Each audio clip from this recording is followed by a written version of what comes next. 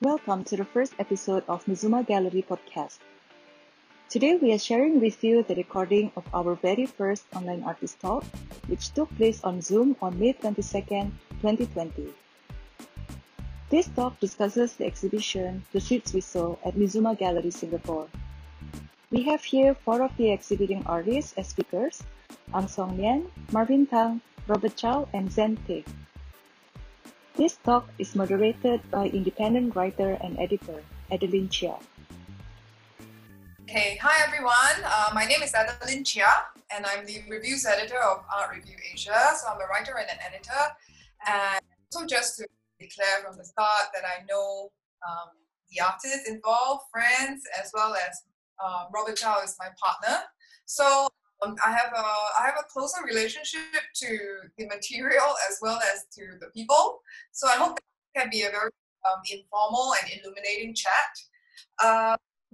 So these artists are part of a group show called The Seeds We Saw at Mizuma Gallery, which has been extended to July the 5th, but the gallery is closed.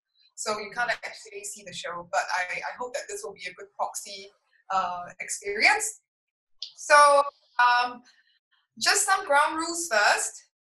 If you have any questions that pop up during the course of this panel discussion, please type them to the chat window, and then we'll look at them 15 minutes, the last 15 minutes of this session. Okay, so feel free to type in there, and if possible, identify yourself. Okay, I think that's all. So we will start. So welcome. My first question to all of the artists is that, besides in the medium of photography, all of your works bear a relationship to nature, right? And so I think that was the overarching theme of this exhibition. So I want all of you to give a brief introduction to the works being shown in the exhibition and to share one specific relationship or aspect of nature that your work explores. So maybe we can start with Song Lian.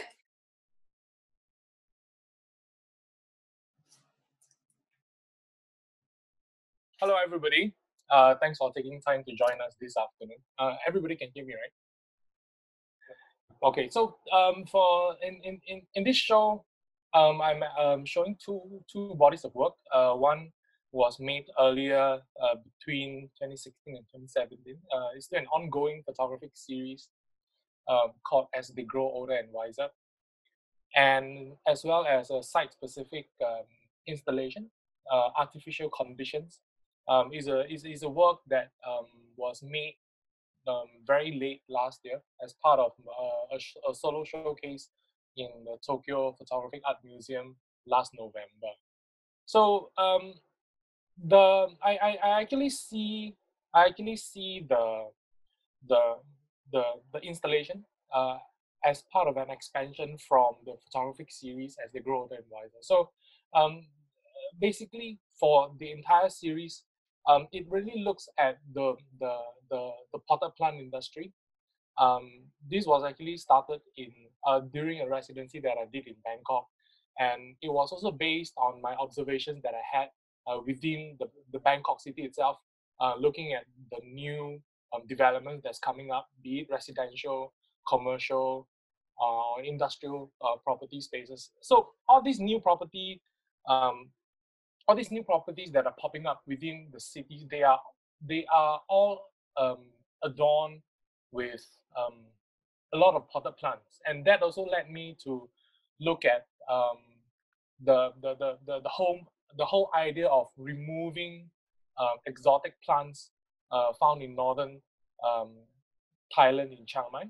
So a lot of people are also exploiting this loophole, because basically what they are not allowed to do is to remove all these exotic plants that's found in Chiang Mai, because it's of a different climate with the hills and the mountains in Chiang Mai. So there are some rare plants and trees that's found there, and people are resorting to paying farmers in Chiang Mai to dig up all these trees and moving the entire trees from northern Thailand in Chiang Mai all the way down to Bangkok. So that also led me to look at the way we were planting and the way we were incorporating um, um, plants into the urban landscape.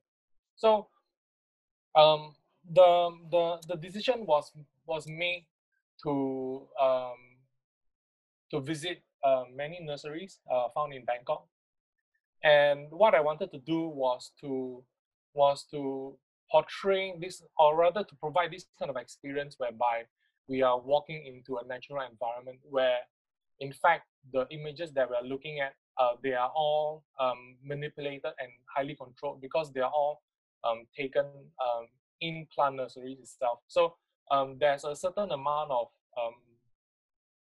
control, which involves me moving plants and moving trees within the nursery itself to form up that kind of landscape. And moving on to the site-specific installation, it comprises of 10,000 biodegradable plant pots. They are not really big; they're actually quite tiny, about 8.5 centimeters in diameter. And this book actually came up as part of an exploration, really just playing with the different kind of materials that we're familiar with in plant nurseries. And I found that, and I felt that our the plant pot itself would be one of the more synonymous object um, in our kind of relationship that we have with potted plants. So, and also taking in, and also playing also around with the idea that we are manipulating nature and converting what is natural and making it into something that's man-made, and then repurposing it as part of like landscaping to convince ourselves that everything that what we're seeing feels very natural. So this whole idea of landscaping and terrain came to mind, and hence the idea to repurpose something that is so man-made to create something that we might associate, or something that we might feel as though we're looking at a terrain which you will be able to see through, I mean, right now through the photos, but when you're able to see in person at the gallery, you'll be able to see very gentle or very subtle terrains that's being formed by merely just the arrangement of the pots. So, yeah, that's about it for me. Evelyn, you're muted. Sorry, thank you. So maybe we can move on to Marvin now. Hi, sorry, I hope you can hear me. So the work that I'm showing in this exhibition is called the Colony Archive. It's part of my research when I was doing my master's. So I spent some time in London looking at a lot of botanical gardens, especially the Kew Botanical Gardens, and the work was really derived from my research at Kew Gardens and also its association to the Singapore Botanic Gardens. If you look at the installation view of the space, it comprises of postcards as well as some images as well. So the work came about when I was looking into how botanical gardens were constantly formed across colonies, and why they were such important kind of institutes among the colonies as well. And during that period of time, I also happened to stumble upon postcard fairs in London, and there was this huge postcard fair that would happen every month. And that was where I started collecting postcards, and I realized that there was a huge collection of Southeast Asian, or sometimes they would call it the Far East postcards of botanical gardens. So as I started collecting all these postcards, I realized that there was a certain kind of visual similarity going across the various botanical gardens, whether it's in Singapore or whether it's in Kandy, Sri Lanka, or India as well. And I started amassing this postcard, trying to understand the purpose and agendas of this postcard. So the colony became this larger project where I'm constantly working to understand how the botany has really changed the environment that we live in, but also how it has impacted countries individually as well. For this exhibition in itself, I'm showing the Colony Archive, which is, as just now we saw the image of it. It's a series of postcards that are created by myself, together with some archive postcards that I found along the way. Trying to put them together to create a kind of a cohesive, singular botanical garden that is called a colony. So this is actually the very first time I'm showing this work, and in the future we are hoping to expand it in terms of the number of botanical gardens that you see in this installation. But in this installation itself, it has a series of postcards that is from Singapore as well as Kew Garden, mixing them up, trying to create a sense of a single botanical garden. Yeah. So that is the work that I'm showing in this exhibition. Okay, thank you. Moving on to Zen. Hi everyone, thanks for joining us and taking the time out today. So my work is titled Reclaim Sculpture Domestic Landscape. So maybe Teresa will show the image I think in a short while. So I've actually just started recently working on refurbished furnitures. So these are all furnitures that are sourced from second-hand source. I think for this one particularly, maybe a lot of you also like to shop on there, is from Carousel. Yeah, so from Carousel, actually, I looked through a lot of these furnitures that people are selling, and this particularly caught my eye.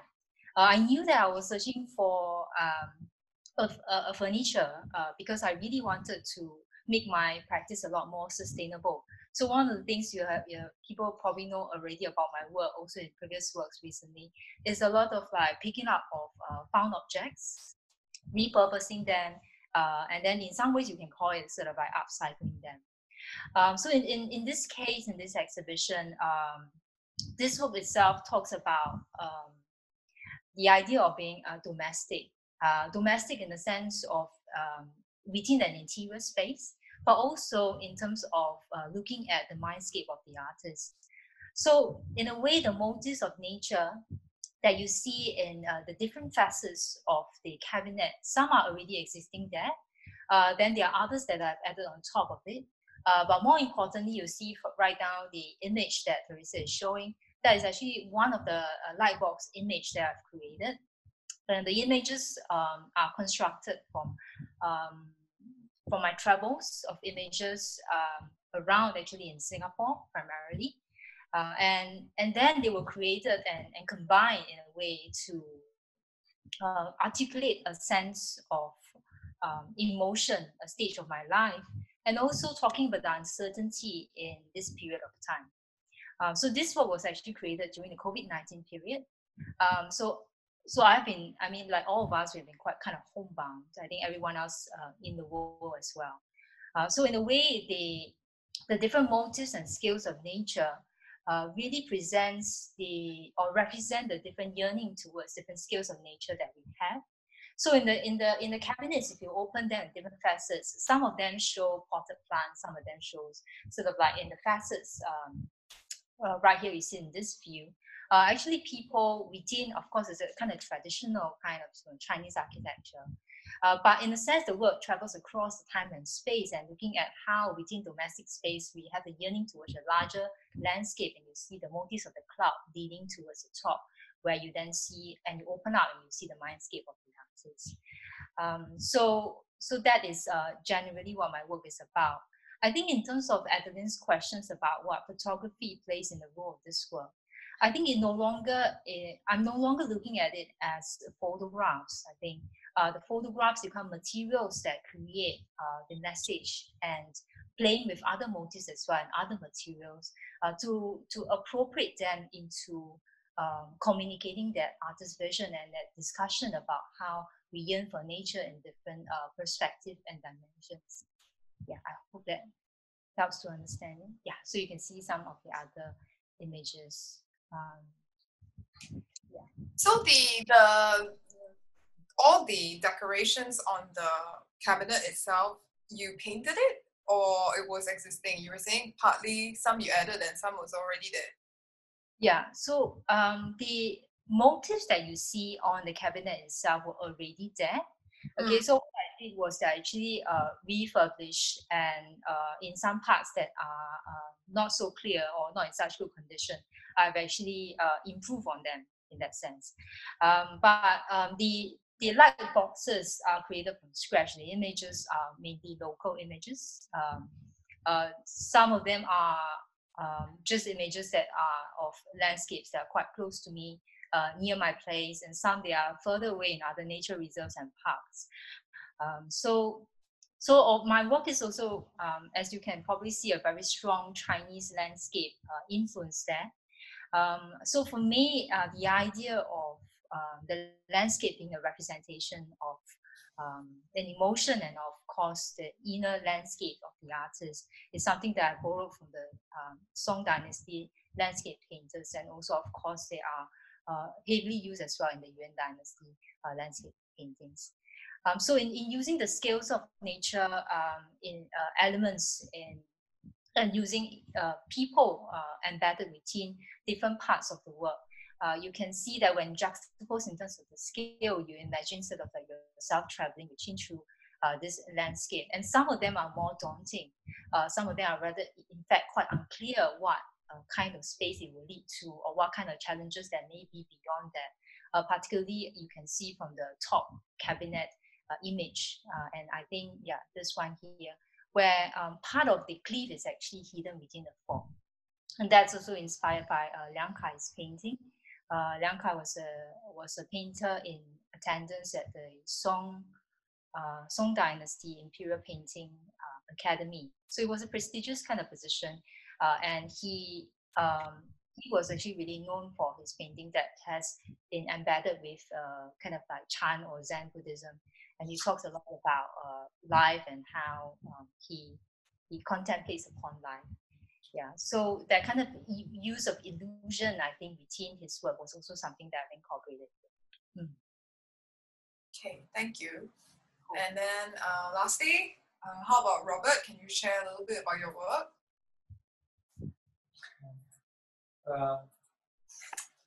Hi. Works that I'm showing inside the exhibition are actually part of a ongoing series of work.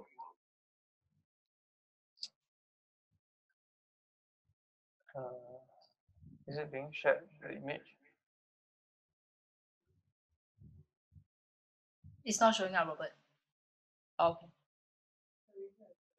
Yeah. Okay. So I think this is good. Okay. So it's basically two sets of images. It's the reverb very bad.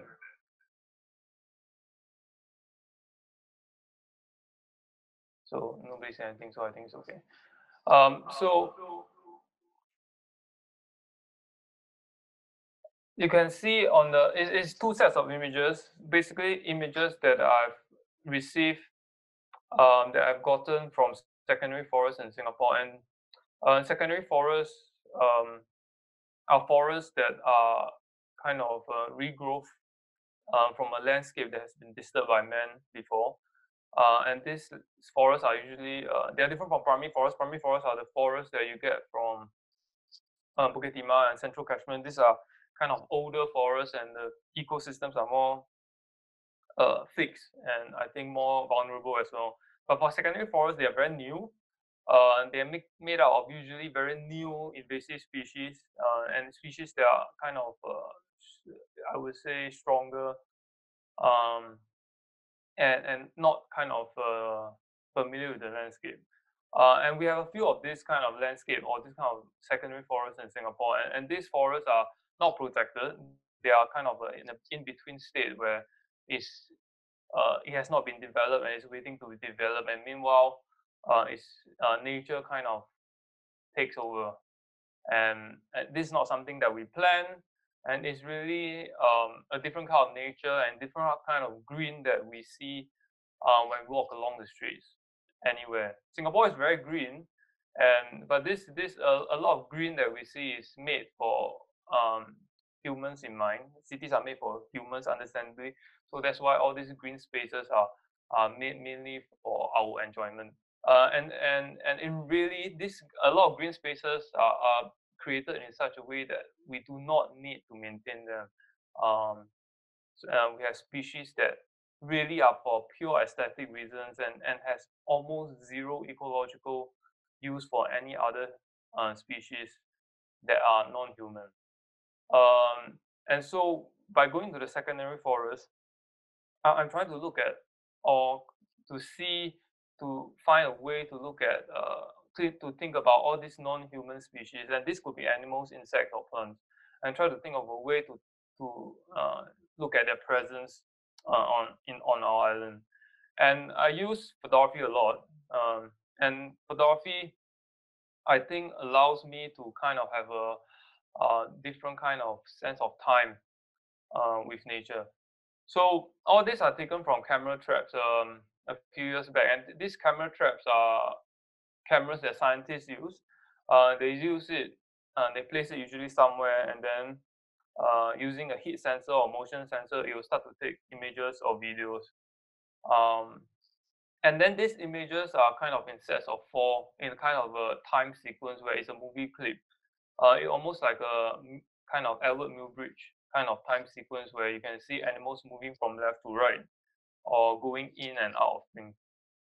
So this is my kind of a very seemingly objective study of animals going about what they do in a kind of a man-made landscape. Yeah, so this is kind of the work that is in the show.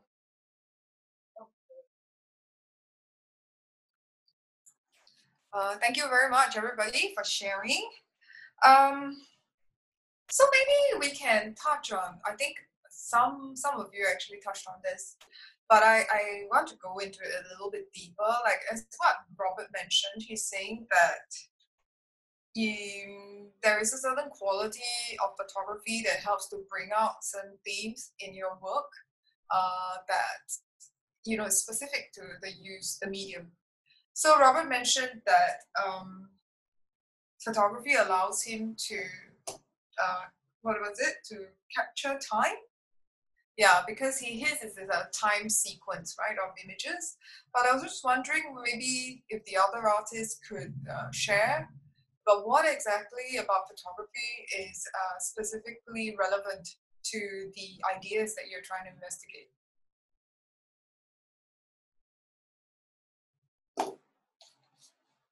I think I'm just gonna jump in first. I think for me, whatever that we're looking at, I mean, especially in my case, um, um, the whole idea of owning potted plants, it's something that I think most of us would actually like to see grow from basically from a seed into a seedling, and then as the plant grows, as the plant slowly grows bigger and bigger. And I think using photography in relation to the time, in relation to the time aspect, um, it actually allowed me to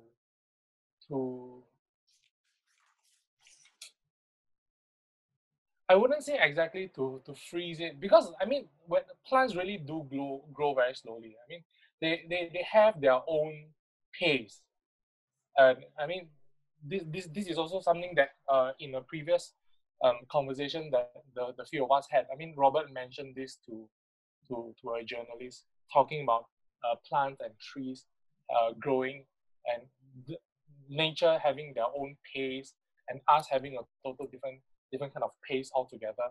But yet at the same time, both us and the plants were all growing at the same time. And this really made me think a little bit more about whatever that I'm looking at, because I'm looking at quite a wide range of nature in pots, be it in pots, because some of them they are potted plants, some of them they are young trees, and some of them they're actually old trees. So it's actually quite a wide range of different kind of plants that I have come across at different nurseries, witnessing people buying them at different stages of their plant growth. And so this whole idea of freezing as to what photography or the camera does as a tool, to me it's not that much about freezing a frame, but actually being there to be able to see the plant at a particular stage of its growth.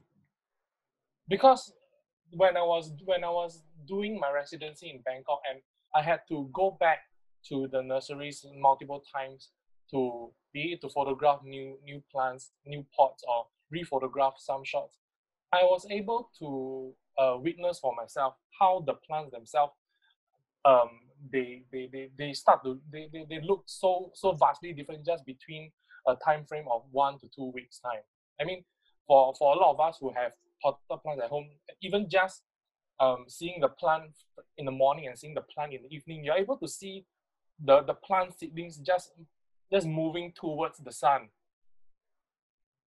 And by the next day, if you flip it around away from the sun, the next day is just going to go back and lean back towards the sun all over again. So to me, the whole process then suddenly becomes more meaningful in the way we are able to witness the growth to me. Okay, I mean, thanks for sharing. So you think that photography is, as a record, but I also find like in your work there is a play with this sense of scale. Like I think the whole idea for me looking at the picture, why it's interesting is that it looks like a forest, but actually when you look at it more closely, it's actually a very cropped view of nursery plants, right? So do you also consciously play with the different scales and the kind of real status of a photograph in this way? Or are you trying to, make it ambiguous in any way using this visual? The decision on the dimensions and the scale was also informed by my initial experience going to a nursery when I was a lot younger. So what happened is my father used to bring me to plant nurseries, not to buy, but just to look. And when I was a lot younger, walking among the plants, the taller plants, it really felt as though I was stepping into the forest, and that was what I wanted to recreate in terms of experience when it comes to this photographic series. So the way I cropped the images and also the way I presented in terms of scale, all those then made to me they mattered quite a lot in the way we would then experience with the artwork. Okay, thank you.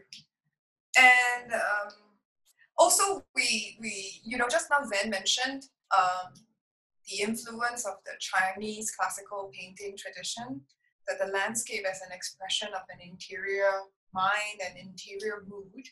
I was just thinking about maybe in terms of Marvin's work, you could share a little bit more about the use of another kind of genre, the vintage postcard, and what kind of interventions are you trying to do to this tradition?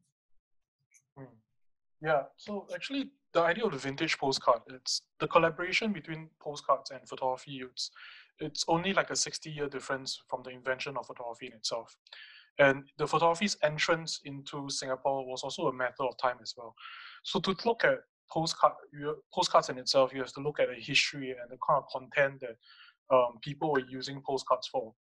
And during that period of time, even before photography was kind of melded into postcards, a lot of these postcards were used for even satirical meanings. Artists were beginning to use postcards as well as a means of delivering a message. At the same time, in terms of colonial powers, you are looking at how we can share an imagination through postcards. So during this period of time, which I'm particularly interested about, during the 1970s all the way to the 1900s, it was considered as the time of Victorian age. It was a Victorian age of exploration. It was this point where there was an interest to amass knowledge from across the world. And postcards become a very easy and accessible way for people to collect the world in a matter of fact. So if you are looking at postcards, one of a writer who talks about archive, Ernst van Elfen, she said in her book that photography and imperialism would come and meet and collaborate. And I think in many cases, if you look at the medium of photography as a tool of recording, a tool of investigation, a tool of records, you see the photographs of the ruler beside the head of a man in Africa. You see the image of a cluster of tribal men standing together, being photographed together at the same time. Those were the means where photography would come in, and we are talking about intervention towards colonialism as well. In the case of postcards, postcards become this symbol of exoticness. People were not just interested to see the exotic, they were interested to see what the colonial powers were doing outside of the country. So in Singapore, for example, you see postcards of the Raffles Museum, even Raffles Institute. They were interested in what were the colonial powers doing in the country itself. But at the same time, in the same collection of image, you also find botanical gardens. And I think that's where you really realize that it's not just the landscape they're interested in how the institute is present as well. And again, coming back to the whole point of it being a tour recording, I think if you look across the idea of gardens and this very curated space, it is something that is very aligned to culture as well. And when we are looking, when we talk about plants, and there was a huge interest in being able to move plants from the Far East over to Britain, for example. So, for example, they spent a lot of time trying to move ferns from Australia to the UK, and they couldn't do it for many years. And when they finally did it, there was a huge invasion of ferns coming into the UK as well. And I think likewise, when we are talking about picture postcard, it is a way for them to be able to bring in a bit of the exoticness that they can only imagine or they can only read through books. And being able to have these postcards become a very interesting means of seeing the Far East. So I think playing on the tropes of this and talking about having this very singular idea of a garden, I think postcards blur the line of where the image is taken. It blurs the line of the provenance of the whole postcard in itself. For example, when I'm collecting the postcards, I have postcards that origins from maybe Japan or Indonesia, but at the same time, it is an image of a Singapore botanical gardens. So I think this ambiguity in postcards is a very interesting thing in photography as well. Thank you. So I guess in your work, I sense like it captures the complicity between the colonial powers as well as the other knowledge, botany, and as well as imperialism, right? But you mentioned that you wanted to create this singular garden, which I think speaks about a certain homogeneity about the colonial imagination in trying to recreate the same idea in different places, right? So is this right? Is this what you're trying to get at? That there's a certain homogeneity in the vision of what a garden should look like in the colonial imagination? Yeah, so I mean, if you talk about gardens and you think about similarity of gardens, you would want to think about the gardeners as well. Who is gardening the space? And a lot of gardeners who were in charge of botanical gardens across multiple colonies were coming from Kew Gardens. Or even if they did not start from Kew Garden, they was dispatched from Kew to another garden who understudied and then came to Singapore. For example, Henry Riley, who is in charge of the Singapore Botanical Gardens, was from Kew, went to Calcutta to do his research, and then came to Singapore as well. So a lot of tropes that you see in British gardening in their botanical gardens are carried forward into many of the colonies as well. For example, in Singapore's botanical garden, in the beginning, you see patterns of symmetrical gardens. And then later on, the British were very interested in this asymmetric style as well. And you see that being transferred into other botanical gardens as well. So in your works, I think you include like actual postcards as well as postcards that you invented, right? Like you collage, maybe to following these tropes that you just described. Am I right? Yeah, that's right. I wouldn't say that I collaged it. I think the interesting thing for me was that when you go to these botanical gardens, plants from different parts of the region might be collected together in the same place and presented in a botanical garden. I think this is what I felt were kind of impossible landscapes, things that would not occur in the wild, in first-hand nature, which were very interesting for me. And being able to put them together as a collection of postcards, I think that was more important. Okay, thank you for sharing. I think in contrast... Sorry, Adeline, if I can just remind you of the time check. Yes. Yeah, it's 5:40, so we probably have about 5 minutes to go before we can move on to the questions. That's really Sorry about that. Yeah, it's really pretty fast here. I think quickly, Robert, you also have to be brief. I think what I feel is an interesting contrast to your work is Robert's work, because your work is, and as well as Song Lian's work, is about very manicured versions, controlled versions of nature, domesticated or colonized. Whereas Robert's work is trying to capture a bit of wilderness in a place that is not very wild. It is trying to do, in fact, the opposite, maybe a part of Singapore that is undisciplined in a way by urban planning or by human intervention. So, can Robert share a little bit more about your thought processes behind your work?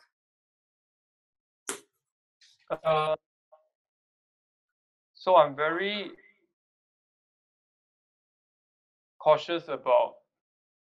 I'm trying to document nature in Singapore for some time, and it's extremely difficult to do so because if you go to a forest with me before, you know that nature is very boring. There's nothing happening. There are just a lot of trees. There's a lot of mosquitoes, and this is our first impressions of stepping into a tropical forest or wasteland in Singapore. It's very extremely humid. There's nothing predictable about it. It's not like the botanical gardens, which Marvin is very interested in. It's not aesthetic. It's not aesthetic. We have no place at all in most very wild landscapes. But at the same time, everything in nature, if you know how to look with science or with other different kind of lens, you can see that nature and human culture is not very far from each other. We are always connected. And a lot of times nature doesn't really care about the boundaries that we set for it. Nature doesn't respect our boundaries. Nature has its own life force. Nature is not a generic thing that science can really very much explain. So I'm looking for a way as an artist to kind of try to approach this nature and this wilderness. How can I contribute another perspective or another way to think about it? And then what are some of the existing ways that people are already looking at nature? We have so many nature photographers everywhere in the world right now. Everyone has a camera. Everyone is out there shooting nature. There are so many beautiful pictures of nature of Singapore. Then as an artist, how do we contribute a kind of different lens or different viewing experience? So for me, I realized it's not really going out there in a way that you're hunting for images with a large lens and then looking for beautiful species. That kind of photography has its own use, but I think what other kind of dialogue can I kind of lend to this um, relationship we have with nature? So I'm always thinking about that, and that's why I started doing walks in the forest. This kind of, I think, is a very good way for me to kind of bring people to look at nature directly. A lot of, and then I also started to do kind of photography without me inside. It's just in a way my cameras are inside the forest. Sometimes as much as 50 are in the forest, and then I just let nature does its thing. When it rains, it will capture an image. When the leaves move, there's a moth that flies through, an image will be passed. And after 1 year of doing it, I realized, oh my God, it's so boring. There's really some things happening, but there is also nothing happening. But then actually, the more I look at it, actually this is what really is nature is about. It doesn't kind of perform a drama that we look like an eagle is eating a mouse or whatever. These are kind of the nature that we see on National Geographic, otters eating fishes, and these are the kind of images and tropes that I think we always expect nature to entertain us with. It has the kind of certain aesthetic expectation, but at the same time, I realized in the forest, actually every forest, every landscape, every piece of grass, there is a story and there's a narrative in it. Like the patch of forest near our house is different from the patch of forest near my house, and all the species of plants inside is probably got its own history of our kind of land use, our parks use, everything to kind of contribute to that final landscape. And I'm sure all the birds there, even if it's the same species, they behave differently from the species in Bukit from as the same species in Bukit Timah. And the thing is, I'm trying to understand or capture how, the individual, how each this species of animals or plants can be also individuals in their own sake. We need to take the time to kind of enter that zone where it's kind of it's more slow, it's more kind of historical and more personalized. Yeah. Okay, thank you. Actually, I think maybe we can have one last question and then for everybody, and then we can move on to the Q&A. I think it's interesting what Robert touched on about capturing a different relationship to nature, and because he uses time, sensor, cameras, even relinquishing authorial control in a way to impose a certain order or aesthetic or framing onto his work. So I want to pose a question to all of you. What is your comfort level with aestheticizing nature for your art? I mean, I think one of the questions that have been asked, later we can go into in more detail, is how is your work complicit with the colonial imagination, which actually separates man from or culture from nature very, very distinctively, right? So, but maybe my question is a bit more formal. Is like, what do you feel? How do you have any discomfort about aestheticizing nature for your artworks, or maybe you can share about what are the other strategies that you use? I think actually I try to steer away from any colonial ways of of trying to engage with nature or think about nature. But a lot of science is like that, and I work with science, so that's why I think, because I'm precisely not a scientist, I'm an artist. I try to kind of steer myself away from that. But I think it's extremely hard because photography itself lends to this trying to capture and take things away. So that in itself is very colonial. It is to try to amass something, So I guess in a way, what me and my peers do is I think conceptually, we try to fight and resist against that. That is not a pure aesthetic experience that we take away from nature. It's aesthetic to a certain way, to a certain degree, but I think we are, at least for me, I can speak for myself, I'm aware of that, and I try to kind of, instead of imbue a sense to exoticize my subjects, I try to give them a sense of unknowability, that is no longer something that we are very familiar with.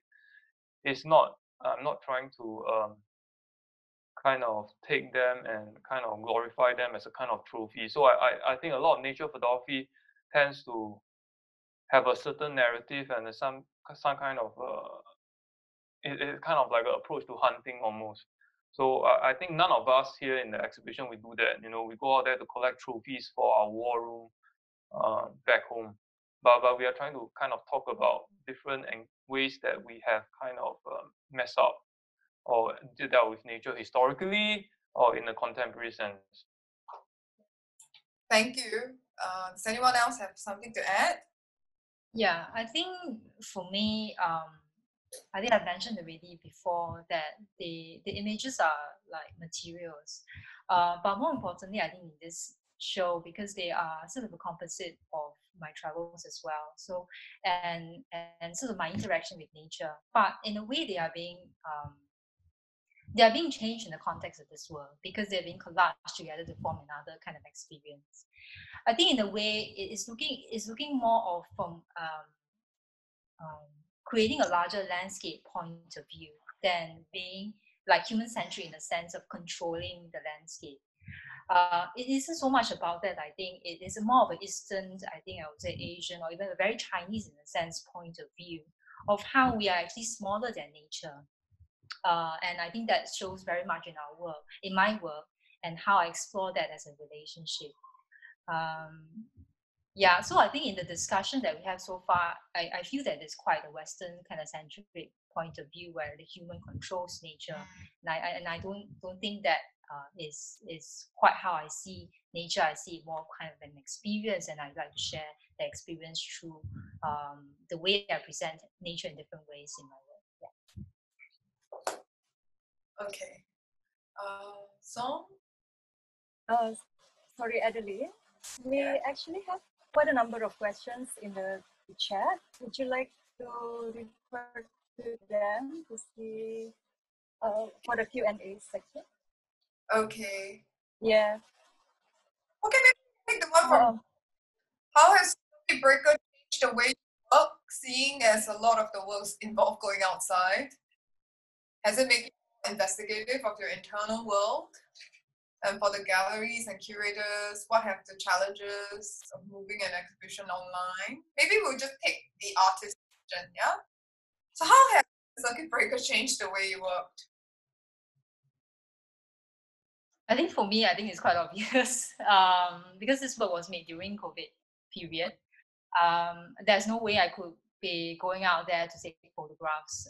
But for me, I mean, it was a really kind of investigating in the sense of the inner mindscape and how I relate to nature. So I think it's kind of a natural progression as well to my own work. But I think definitely it makes me having to look more within.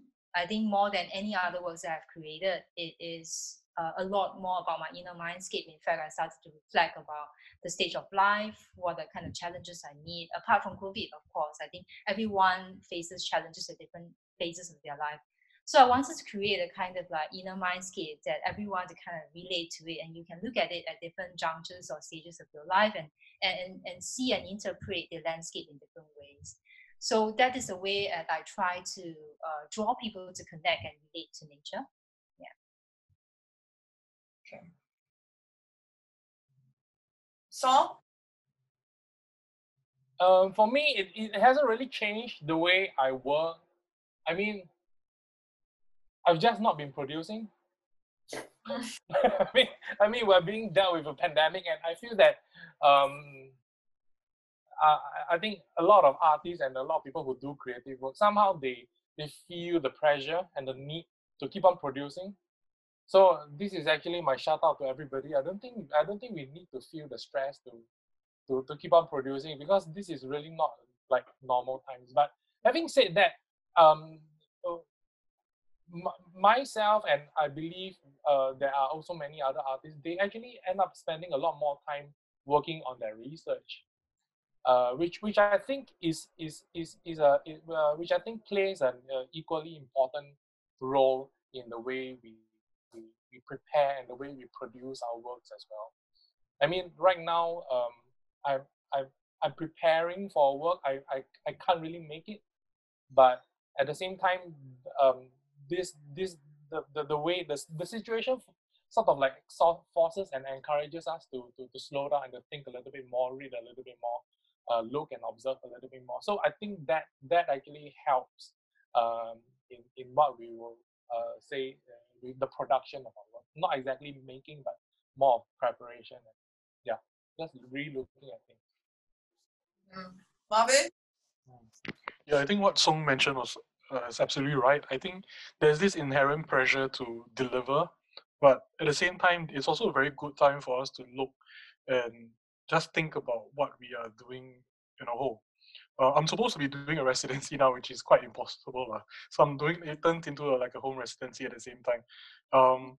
But at the same time, it was a very good period of time to really just sit down to think about, not thinking about how the work might look like, but just gathering the information first, try and get a sense of where it can go. And I think the extra challenge would be, now that we see things extending, then how would the work be made? Is there other forms where the research and the work can be developed? And I know the word digitalization is a buzzword right now, but the reality is it really forces you to think about how else it can exist on a different kind of platform. Yeah. Okay. Taking a question from Anne Lim. So she says, looking at nature as a construct of humankind, and more specifically the colonial logic of hierarchies that are human-centric, how do you think that your works push against or are complicit with colonial dichotomy of man and nature? So I think Robert did address it a little in what he said, in that he tries to use camera traps and then like project an unknowability instead of trying to own it or to use it for an aesthetic image, collect it as a trophy, as he said. But I was just wondering, maybe this also really specifically also refers more to Marvin and Song Nian's work. Yeah, because some work is about the domestication and the way that we have converted nature into potted plants and the way that we bring them indoors. And so maybe you two could share a little bit more about that. Who wants to go first? Marvin, you want to go first? Yeah, I would say maybe not for this body of work. If you really want to talk about that dichotomy as well, but if you really want to look at nature, we can observe how things are being moved around. For example, if you to construct plants, and the idea of moving plants to create gardens is not a very new idea. In fact, it's happened in Egypt all the way back in the 13th BC as well. And the idea of how we create a hierarchy with plants, it's something that is explored through and through over a long period of time. And if you think back about colonial times, and again coming back to the analogy of how they were trying very hard to move ferns from Australia to the UK, they did end up coming out with a technology called a Wardian case in order to move plants. And that itself became a way for us to domesticate plants as well, which might be a very good segue for Songyan. But if you look at Wardian cases and the way that we talk about terrariums today, that is our modern way of interpretation, our relationship with plants. It tells us a lot more about our very physical and the need for plants to be present, both as a very decorative, but also as a very psychological need as well. So yes, definitely I feel that it's gone past colonial matters as well. Definitely we are still going through the impacts of how plants will move across the world. For example, in Singapore, we see Brazilian rubber trees on our sidewalks as well. But at the same time, our relationship is constantly shifting and changing with nature. And I guess that I feel like your work doesn't aspire.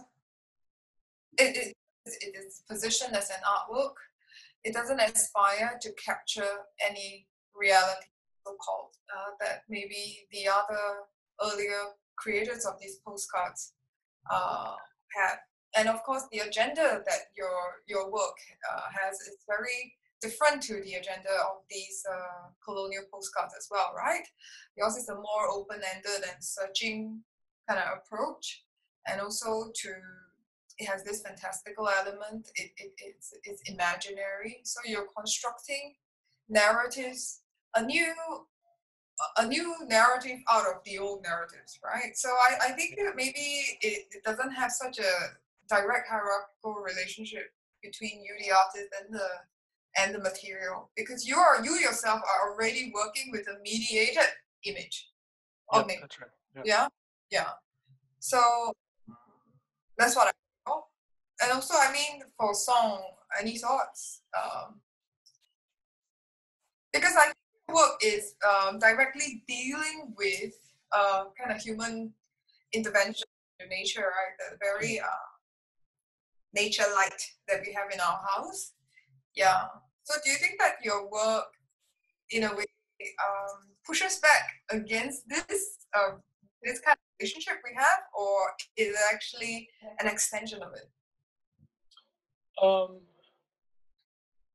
I'm not sure. I think it has a little bit of both, because every time when I'm back in the nurseries photographing, I just can't help but think of the way bonsai plants were being created and are also being sort of like looked at and celebrated at the same time. Because to me, I think bonsais will actually be the epitome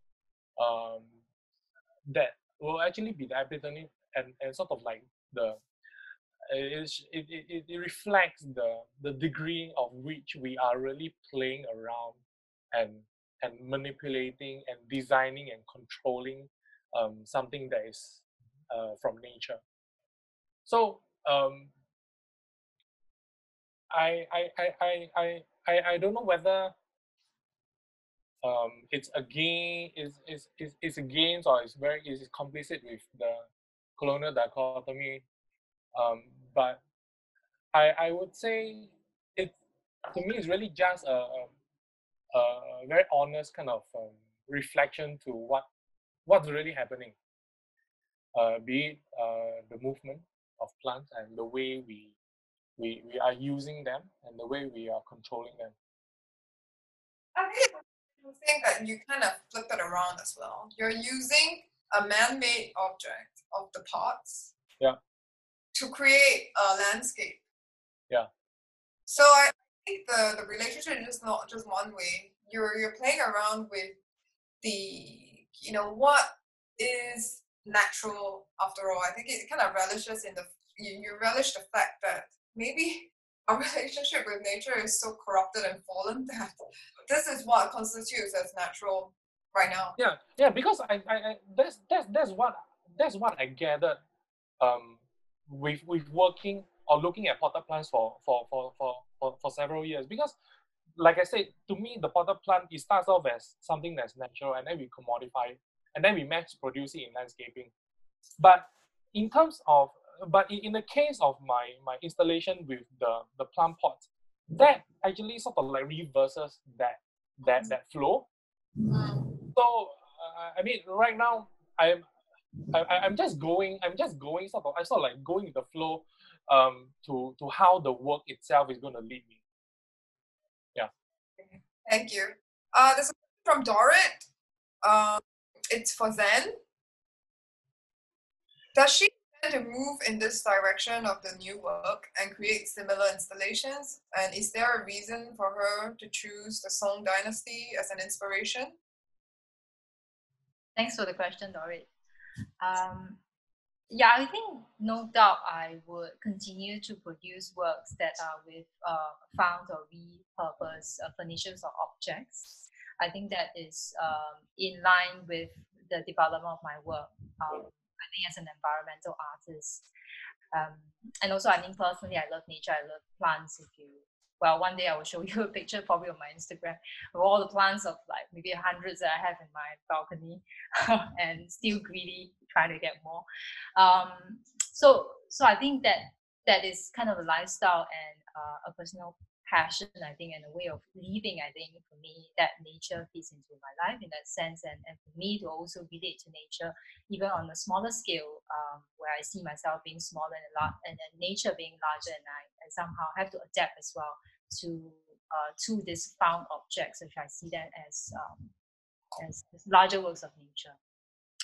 I think it is also in line with other kind of installations and sculptures I made as well, where I think the elements of chance, which is in a sense nature as well, takes, I think, a key role in my work, and I have to kind of adapt and work along with it and find solutions and respond to it as well.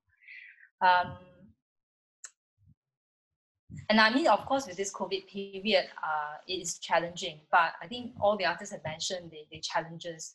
And for me, I love materials and play with materials as well. So what I see in my new work upcoming, which will be in September, there'll be 2 exhibitions coming up at NDC. Hopefully that will happen where I'm actually working with new materials that are very close to where I live now. I think it will be a material where everyone has access to. In fact, you can create it as well with you at your own house, which is plants and native plants, and as well moss and weeds that are near anybody's house around the world. So that's one thing that I will be creating for the upcoming show. I think specifically for Song Dynasty as an inspiration, I think particularly I'm looking at the late Song Dynasty, which is more of like a part. I mean, early on in Song Dynasty landscape paintings, even from the Tang Dynasty, there's a lot of the artists responding to how the situations in the world or at court, right, in the dynasty, the political situations that were at hand, and they were responding to that. And a lot of them had to retreat into nature in a sense to find their identity and to communicate the sense of distress or what that face in their life. So it was still kind of a description of the visible world, of what is happening out there. And they are representing their ideas through images of nature in their paintings. And in the late Song Dynasty and to the Yuan Dynasty, then when these painters then start to look at paintings as an extension of themselves as an artist. So the paintings becomes talking about the artist's mindscape, the artist's way of looking into life, or even thinking about life as such. And that is why there was also a lot of influence from religious or cultural influences in their work. That is why the ideas of Buddhism or Taoism is also present then in some of these paintings. But I think the religious component is not quite there in my work, but more of a spiritual kind of journey into nature. And also the Chinese painting has the sense of journeying, the sense of traveling, in fact. And I think it's very much apt in this work because there's a lot of this imagination that happens within the mind, where you're journeying through a landscape of different scale.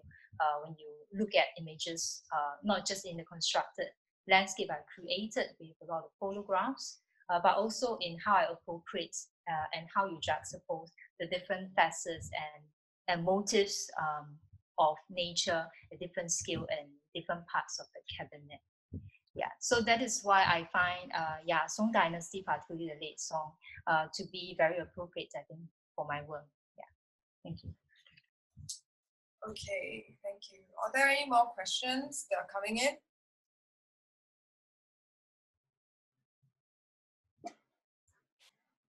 Anne, yes. Bit of gray area surrounding the fact.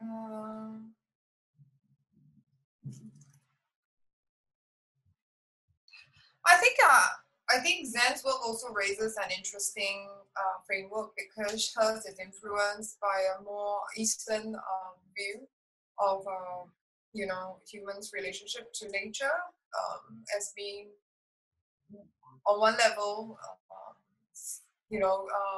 sort of showing the interiority of a person, and also on another level is how humans are the scale is minuscule compared to the larger universe, right? And then that's shown in the traditions of Chinese landscape painting. So I think, yeah, maybe we can take up that conversation privately, and if you have any more questions with the artist regarding this area. Is there anything else that anyone wants to ask?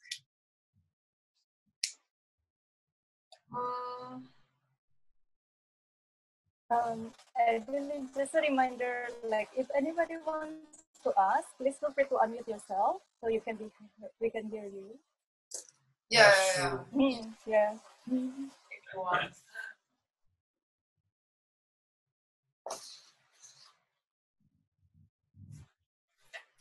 Actually, I think one of the questions that I wrote down and I didn't get to ask is, what kind of alternative conceptions of ecologies do you think art can propose?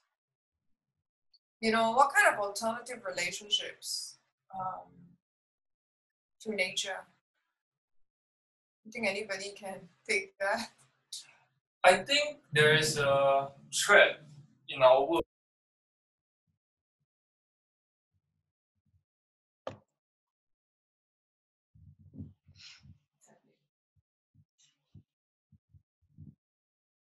Robert, you're muted.